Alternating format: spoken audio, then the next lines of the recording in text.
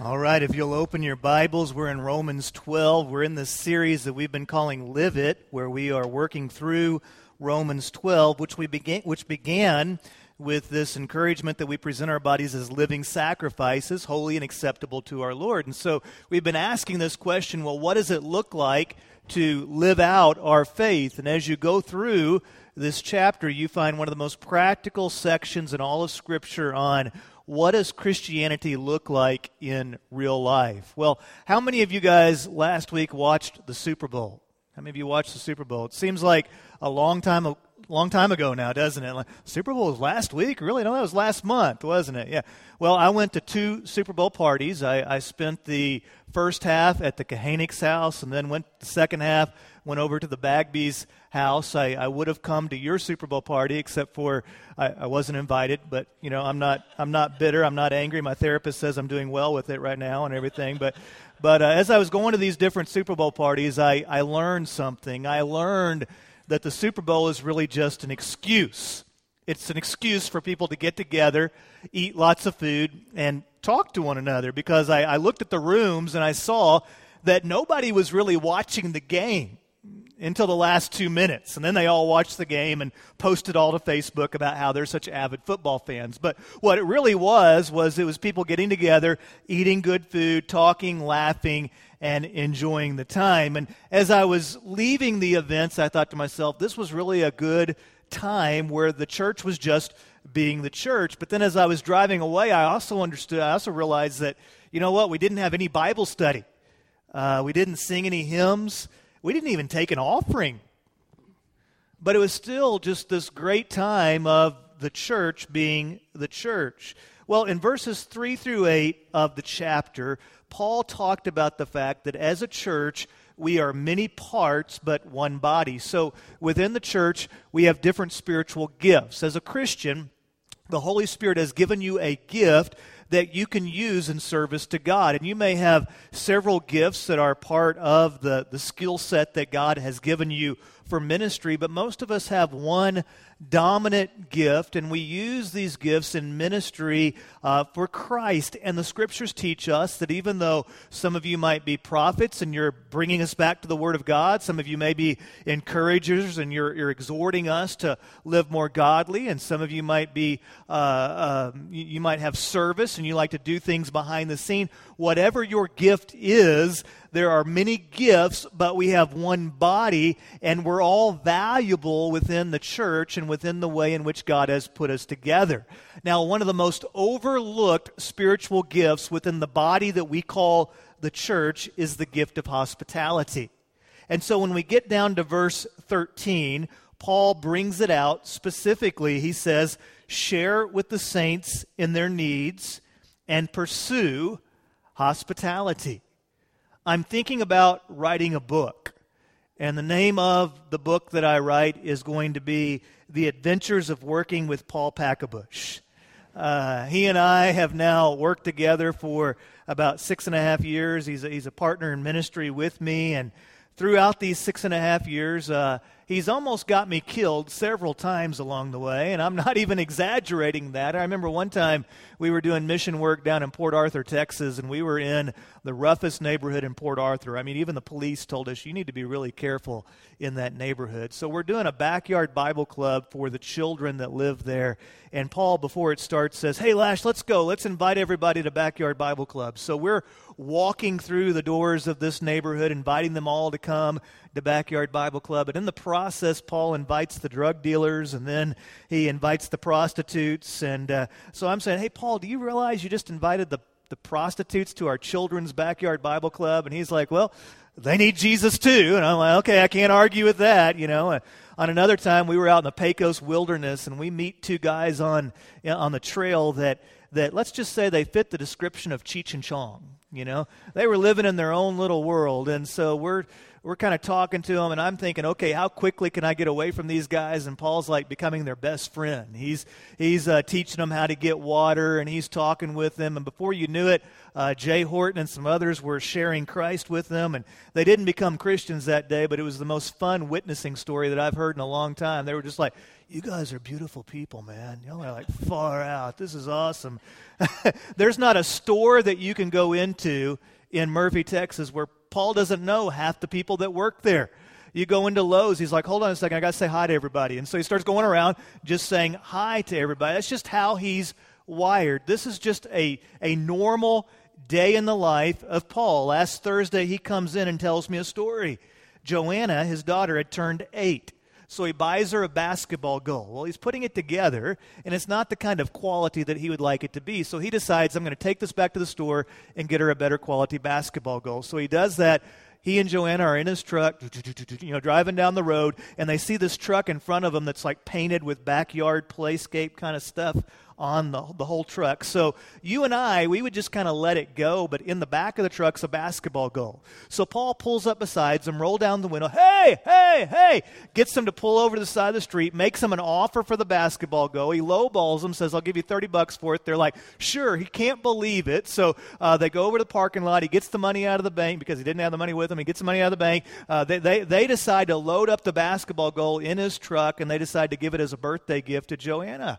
Glass backboard, hydraulic lift. I mean, it's like breakaway rim. It's like a nice basketball goal. And he's telling me this story, and I'm like, this is just a day in the life of this guy. This is just typical story. This is just how it works. Now, here's what I as teacher, as leader, as the way that I'm wired, here's what I've had to learn is that his primary gift is hospitality.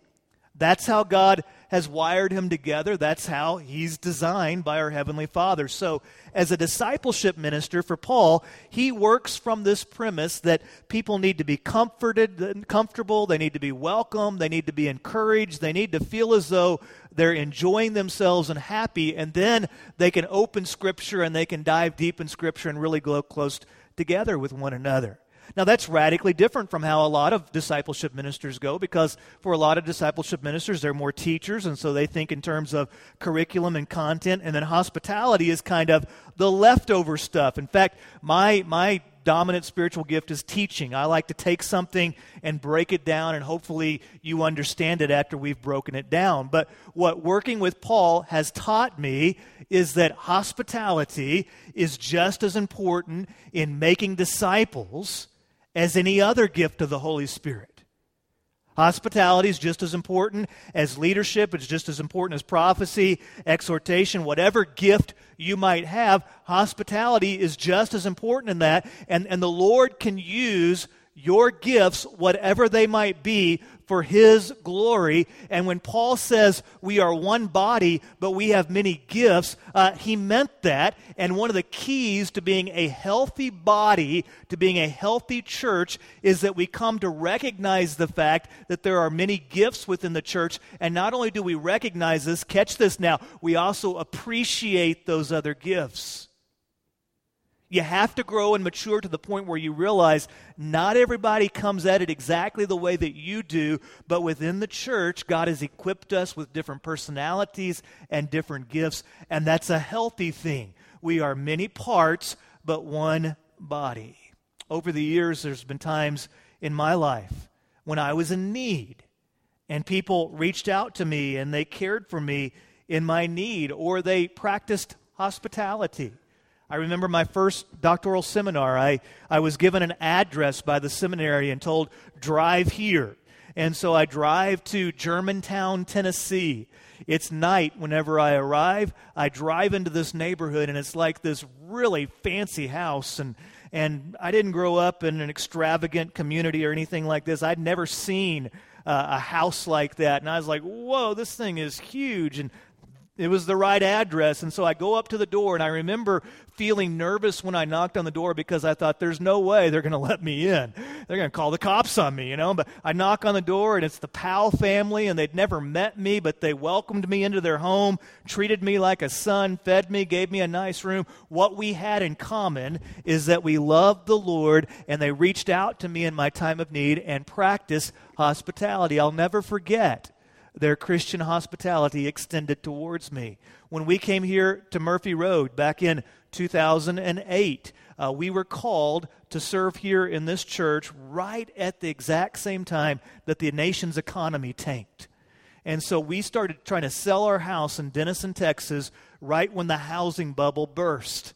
That was a challenge. For over a year, we drove back and forth. It was 72 miles one way to get here. But we did that because this is where the Lord called us to be. And then we had McKenna, and she was just a newborn baby. And somebody from within the church extended to us generosity, and they made it possible for us to go ahead and get relocated down here, even while we were trying to sell our house there in Denison. And I cannot express to you how meaningful that is to me and my family, that somebody from within the congregation is willing to extend hospitality and willing to extend generosity. It is a beautiful thing when God's people care for one another in need and practice hospitality. Now, there's a saying, beauty is in the eye of the beholder. And as beautiful as it is when God's people practice hospitality and care for those that are in need, there is a reality that there are people within our society that have a deep disdain for all things Christian. There are even some that would call you a bigot for believing in Christ exclusively, or for having traditional views of marriage, sex, and family. They would not want to have anything to do with you simply because of that. If you broaden the scope and look internationally, we have some hassle or disdain perhaps in our country, but internationally there is true persecution. Christians in Pakistan, Sudan, Nigeria, India, Iraq, Iran, Egypt, Tanzania, Kazakhstan, Syria. There are recent stories of Christians in those nations that are being mobbed or killed simply because of the fact that they're Christians. When you read the story of Jesus, you find that he was constantly sharing with those in need, and he was pursuing hospitality. I mean, the Gospels are full of stories of him healing people. He heals the blind man. He heals the paralytic man. The Gospel's full of those stories of Jesus reaching out to people in their need. Now, you may have never thought about this, but the Gospels are also full of stories of Jesus practicing hospitality. Do you remember the first miracle of Jesus? He turned the water into wine, created a real buzz there in the community when he did that. I mean, people took notice of that, He was making the wedding guest feel comfortable. On another occasion, he's preaching. He realizes the people are hungry and tired, and so you have the feeding of the 5,000, where he met a physical need. I never had really put that together, but in Jesus' ministry, he was constantly practicing hospitality. In fact, many of the stories of Jesus revolve around food.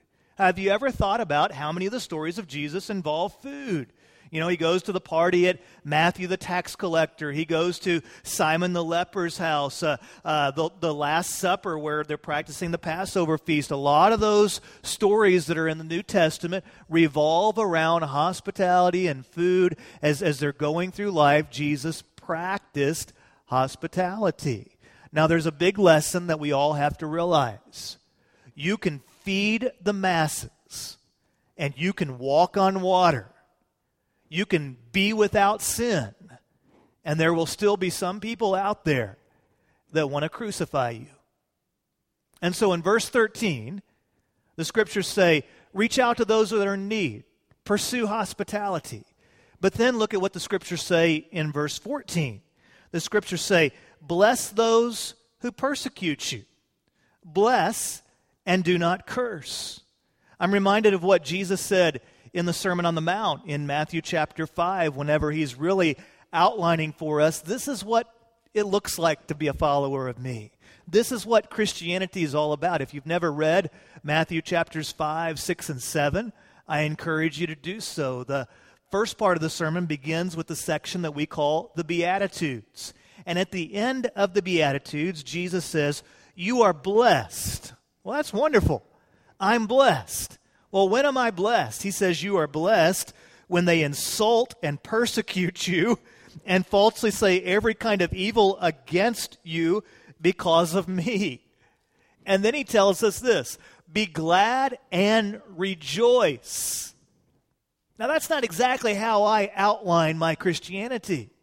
I'm supposed to realize that I'm blessed even when people are insulting me, have a disdain for me, are talking badly about me. When they don't like my Jesus, I'm still supposed to be blessed. Jesus says, "Be glad and rejoice." And there's a couple reasons why. Number one, because your reward is great in heaven. There's something more than just this temporal reality that you're living for, so you can be glad even in the face of opposition. And then he says, this is also how they persecuted the prophets who were before you. You're in a long line of people that have faced criticism because of their faith in Christ or their faith in God. Later on in the chapter, in verse 43, he says, you have heard that it was said, love your neighbor and hate your enemy. But I tell you, love your enemies and pray for those who persecute you. Now, why are we supposed to pray for those who persecute us? So that you may be sons of your Father in heaven. For he causes the sun to rise on the evil and the good and sends rain on the righteous and the unrighteous. For if you love those who love you, what reward will you have? Don't even the tax collectors do the same? And if you greet only your brothers, what are you doing that's out of the ordinary? Don't even the Gentiles do the same? Be perfect, therefore, as your heavenly Father is perfect. So Jesus says, let's bless those and let's pray for those and love those who persecute us, because it creates contrast and it shows that there's something different about us as followers of Christ. So, practical question. If you're a follower of Christ, how should Christians react to those that don't like us? Well, we could first of all react by having an angry theology. We can go around and we can yell about how dumb people are and just get really, really mad and become that snarling Christian that is just full of venom and throwing it on everybody all the time. We could develop a fortress theology. We'll retreat into our stained glass monasteries. We'll create holy huddles where it's us four and no more. And every now and then we'll peek out the window and then we'll close it because we exist in our nice, safe stained glass monastery. We can create a fatalistic theology where we limit the love of God and the reach of the cross. And what's going to be is going to happen. And so we just say, well, God's got this. We can't make any difference. So, what's going to happen is going to happen. We can create a Howard Wolowitz theology. And some of you know who I'm talking about, a character on TV. He's trying so hard to be cool and accepted by society instead of just being the nerdy scientist that he is. And we can create a theology that says, you know what, as Christians, some people don't like us, they don't get us, they criticize us, so what we're going to do is we're going to try to be so cool that we draw them into the kingdom. We're going to be like Christian Fonzies, just reaching the lost. And so I'll shave my head and get some cool glasses, and I'll wear skinny jeans and learn to play the guitar. And everybody out there is going to say, you know what? You Christians are just so cool. I want to become a Christian too. I've never yet met anybody that says the reason why I became a Christian is because you guys are just so cool. You guys are just so awesome that I just had to be one of you. You can't cool people into the kingdom of God. And yet I see Christians trying to do that sometimes. Jesus taught us, number one, he taught us that not everyone is going to like him. Jesus is a polarizing individual. He says, I am the way, the truth, and the life. No man comes to the Father except through me. Have you ever read Jesus' teaching on marriage? He's a polarizing individual. Not everybody likes Jesus. And Jesus said, understand that. Download that. Except they didn't say download back then. But he said, you need to get this. Don't be surprised because it's nothing new. People have always criticized individuals. Noah endured ridicule and loneliness for building the ark. Abraham and Sarah, they were persecuted for infertility. Joseph was sold into slavery by his brothers. He was accused of rape. He was thrown into jail with no hope of release. Moses endured whining and complaining from a group of people that the Bible calls a stiff-necked people. The Bible also calls those people God's chosen people. And yet Moses persevered and was a liberator and a leader amongst them. Ruth endures famine. She has her husband die at a young age. She moves to a new land. Esther is lied about. Her people are brought to the verge of genocide. David is hunted by King Saul like an animal. His daughter is raped. He is lied about by his son, and his son tries to overthrow his kingdom. Shadrach, Meshach, and Abednego are thrown into the fiery furnace because of their faith in God. Daniel is thrown into the lion's den because he prayed to God. Elijah is persecuted by the queen Jezebel. Jeremiah is called the weeping prophet. He was put in stocks and thrown into a cistern. If you read the history of the disciples, legend says that Matthew was killed by the sword, Mark dragged by horses to his death, Luke was hung, John boiled in oil and then sentenced to exile in Patmos, Peter crucified upside down, Andrew crucified, Stephen stoned, Paul and James beheaded. All through the pages of Scripture, you see examples of people treating other people badly and even treating believers in Christ badly for no other reason except for the fact that they are a follower of Christ. So how do we as Christians react when people don't like our Jesus? How do we react when people criticize us or even persecute us? Well, the first thing we do is be blessed. Romans tells us here, bless those who persecute you, bless and do not curse. Jesus said, you are blessed when they insult and persecute you and falsely say every kind of evil against you because of me. Be glad and rejoice. Came across a story this week, a man by the name of James Phillips, who was he's a Walmart greeter. And he got in trouble at work. And the reason he got in trouble at work is because when people were coming and leaving the Walmart, he would tell them, have a blessed day.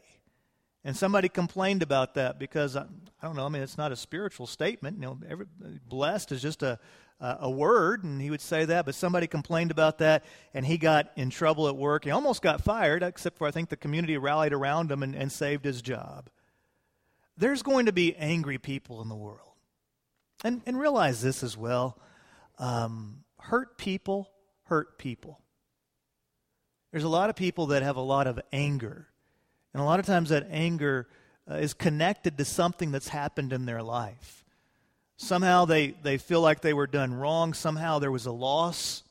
And so anger took up residence in their soul.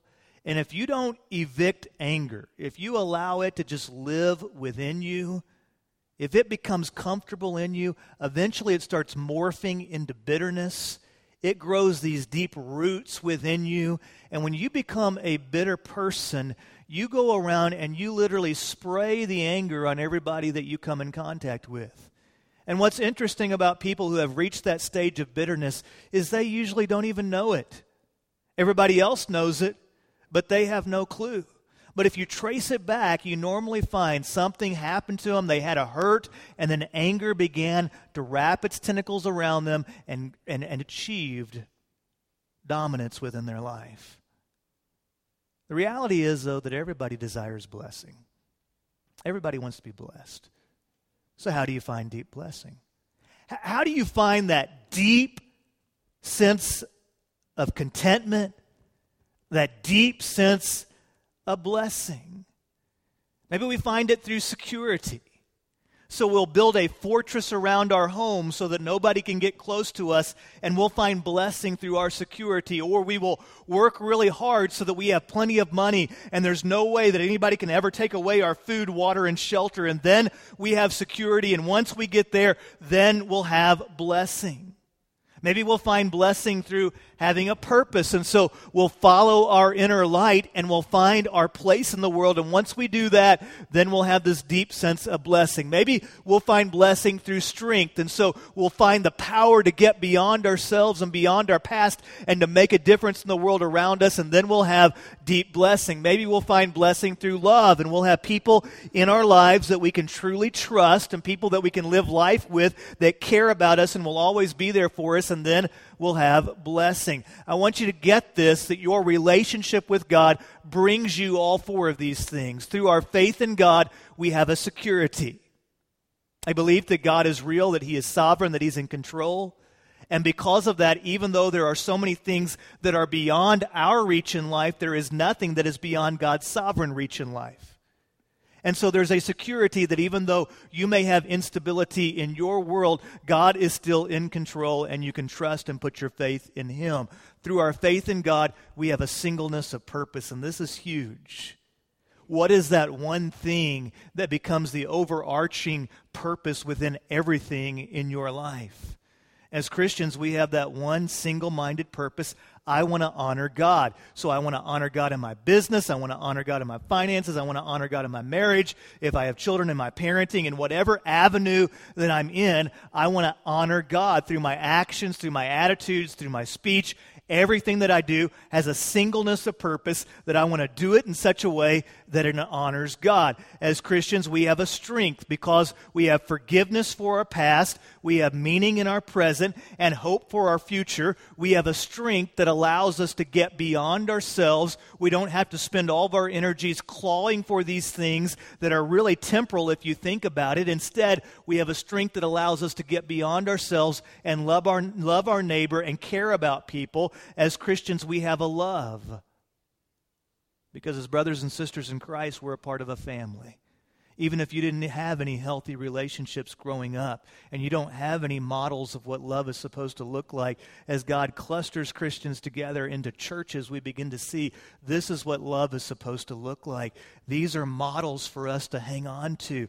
And we begin to realize that there can be true, loving relationships in our life where people love us unconditionally and they walk through life with us and they care about us through our ups and downs of life.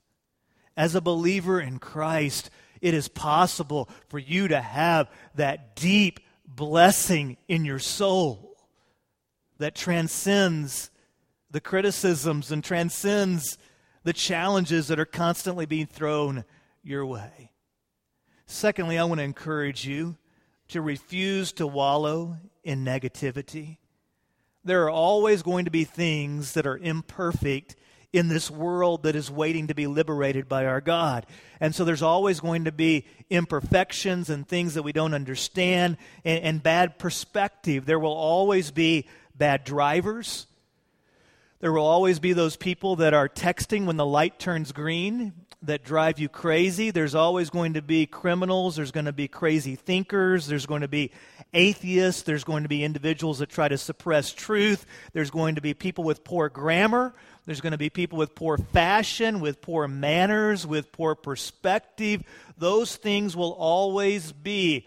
And thanks to communications, it is possible for you to spend 24/7 wallowing in negativity.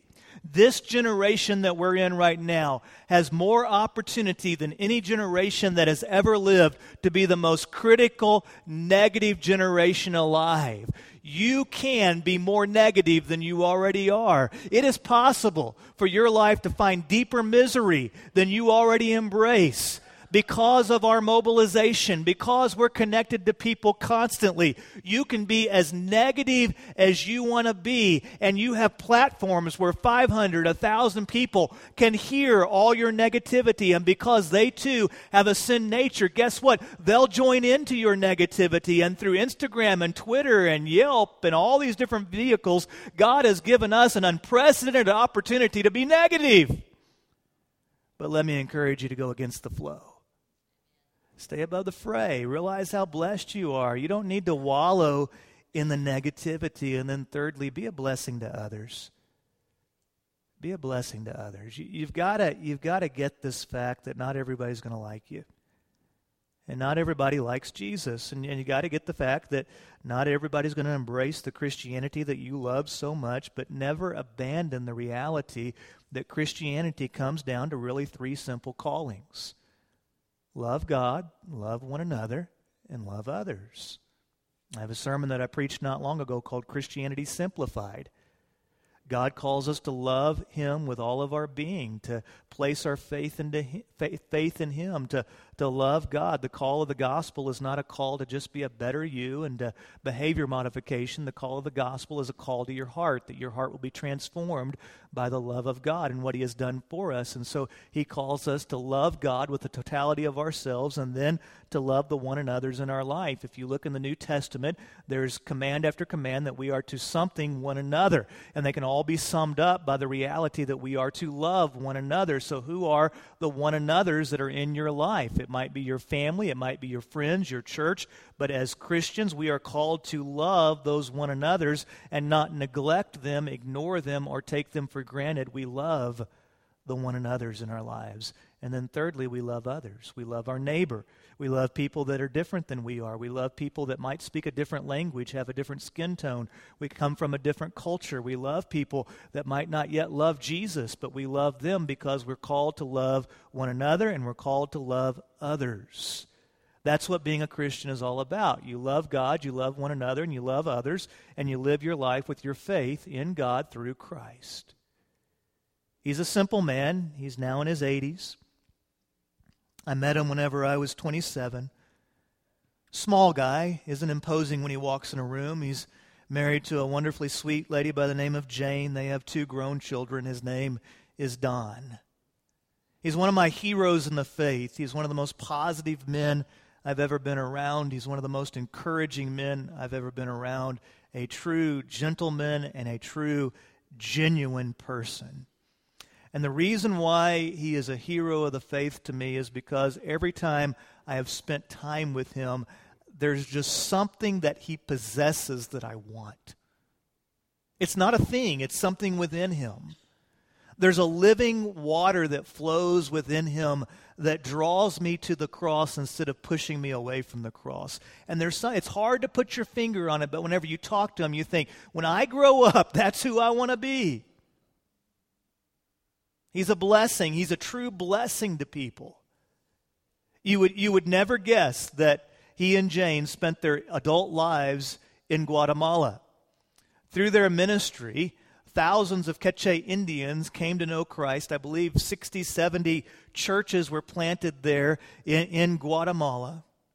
You would never guess that his life had been used in such a dynamic way. And I would listen to him as he would pray, and he would weep for people that came from a different culture, that had different skin tone, that spoke a different language, and yet he would weep for them, and he would long to go back to those villages and be a blessing. And he would even tell me how whenever he was there, they faced real persecution. There were times where the natives would tell him, okay, Pastor, put your head down and get under the tarp because we don't want you to get shot.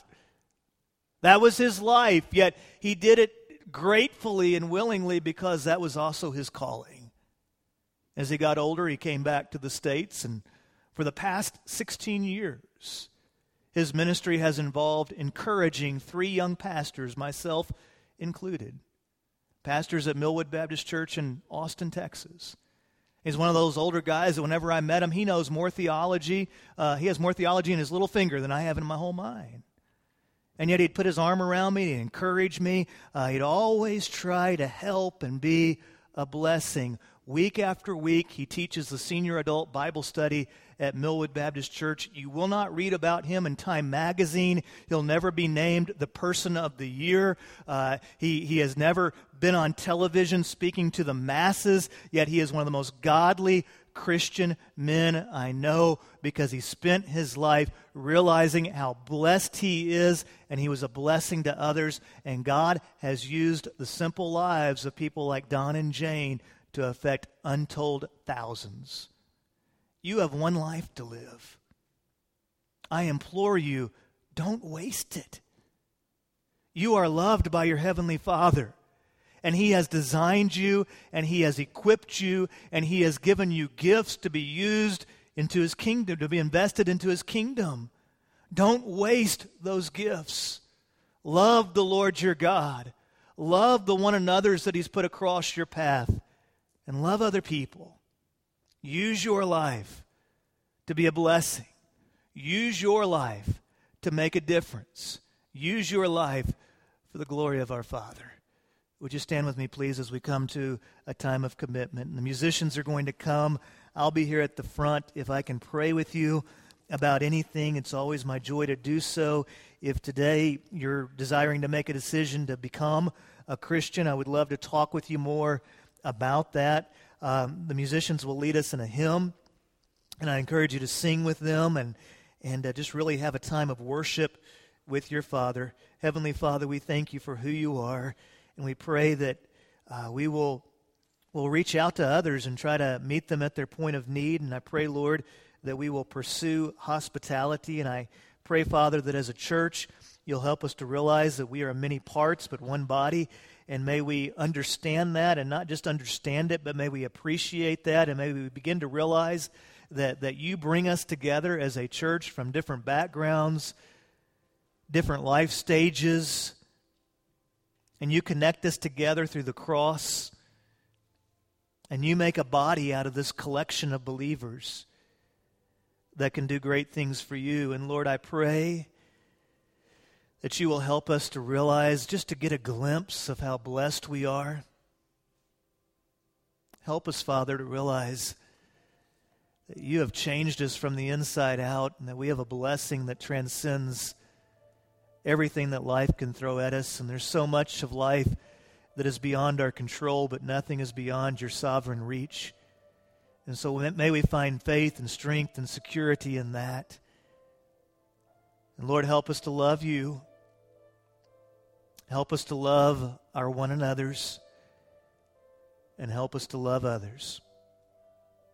It's in Jesus' name we pray and worship. Amen.